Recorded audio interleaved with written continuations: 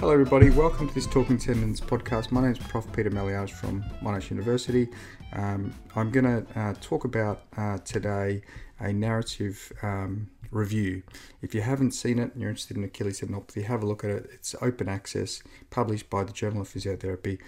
It's an invited narrative review on the physiotherapy management of Achilles tendinopathy. And I'm just going to bring out a couple of examples from that narrative review. Today's episode is going to be talking about outcome measures. Two of the outcome measures that were included in the important outcomes or outcome domains, I should say, to assess in tendinopathy people were psychological and pain with loading. And this was in the consensus work that we did a few years back. Have a look at the paper, Vizencino 2019, BJSM. I'll link it to this Talking Tendons podcast as well. So I'm just going to pick up on pain with loading and kinesiophobia and talk about those.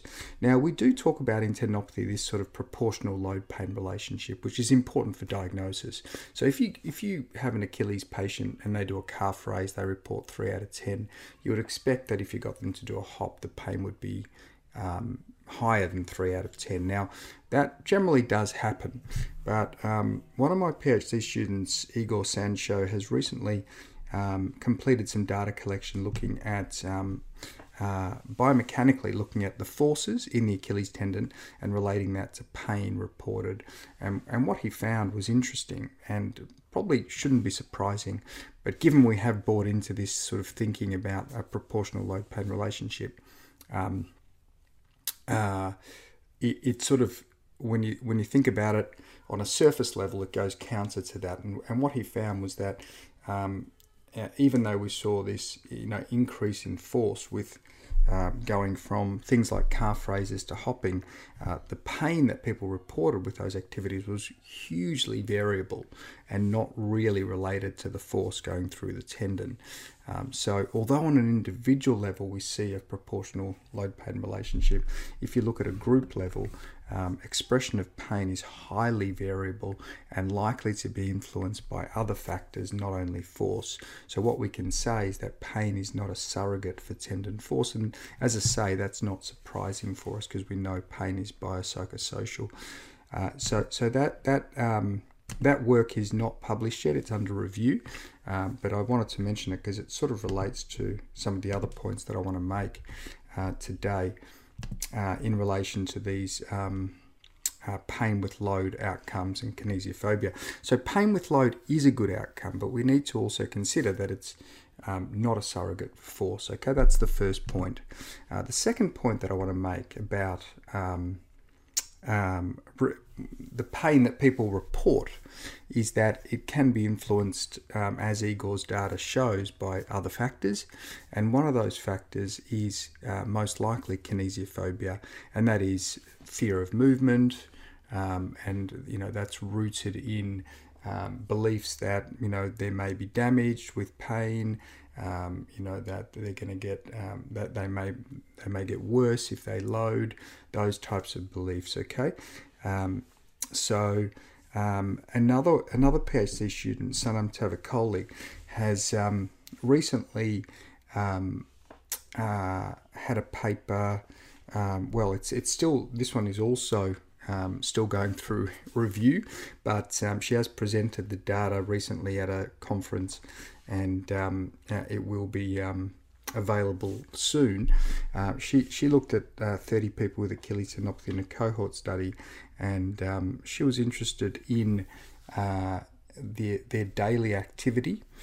So daily time spent walking and running is one example, and we measured that with IMU sensors attached to the person's ankle. We measured that over a week, so they wore the sensor for a week. And then she was also interested in daily pain intensity and the relationship between activity and pain intensity. What she found, and this is a summary, I definitely recommend having a look at the paper for further details, but what she found was that there was a relationship, as you might expect, between daily pain intensity and also daily time spent walking and running. However, the relationship was influenced by kinesiophobia. So people with low kinesiophobia had a better relationship between activity and pain. People with high kinesiophobia had a lesser relationship between daily activity and pain, which indicates that people with kinesiophobia influences the reporting of pain. So the way that people report pain may be influenced by their kinesiophobia. Okay, so that was interesting. Now, in the same cohort study, Sunam also found that there were moderate correlations between kinesiophobia and activity measures, both self-reported and the IMU measures that I mentioned. But there weren't as strong and certainly not significant correlations between severity measured with the VISA for these Achilles tendinopathy people and self-reported and IMU measures of physical activity. So it seems to be that kinesiophobia influences how much people walk, possibly more so than their severity. So what we're seeing is that there's possibly influences on participation, there's influences on the report of pain with kinesiophobia, and this really relates also to what Igor has shown, and that is that forces are really not the full story when we're talking about tendon pain. So this all is interesting, and from a clinical point of view, it sort of leads us towards thinking about kinesiophobia a little bit more and also measuring it in our practice. Now, Ruth Chimenti from the US has recently done some work in kinesiophobia. So there was a study where they looked to validate for Achilles tendinopathy, or at least partly validate the 11 question version of the Tampa scale for kinesiophobia, and that's the one that I would recommend that people use. It's pretty straightforward. It doesn't take long. There's 11 questions related to kinesiophobia, and the Chimenti paper from 2021 in Frontiers in Pain Research, they have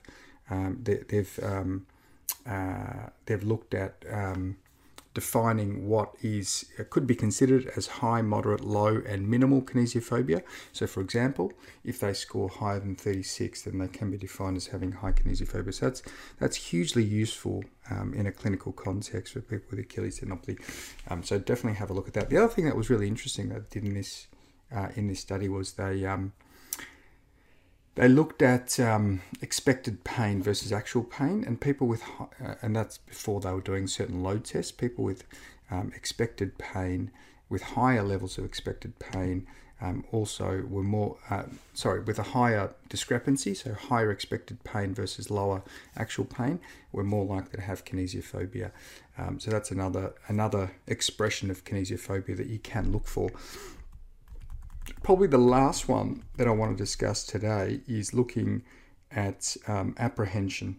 So often when we're looking at Achilles tendinopathy patients and we see them clinically, we see that they display apprehensive behaviours. So commonly it's with activities that they fear.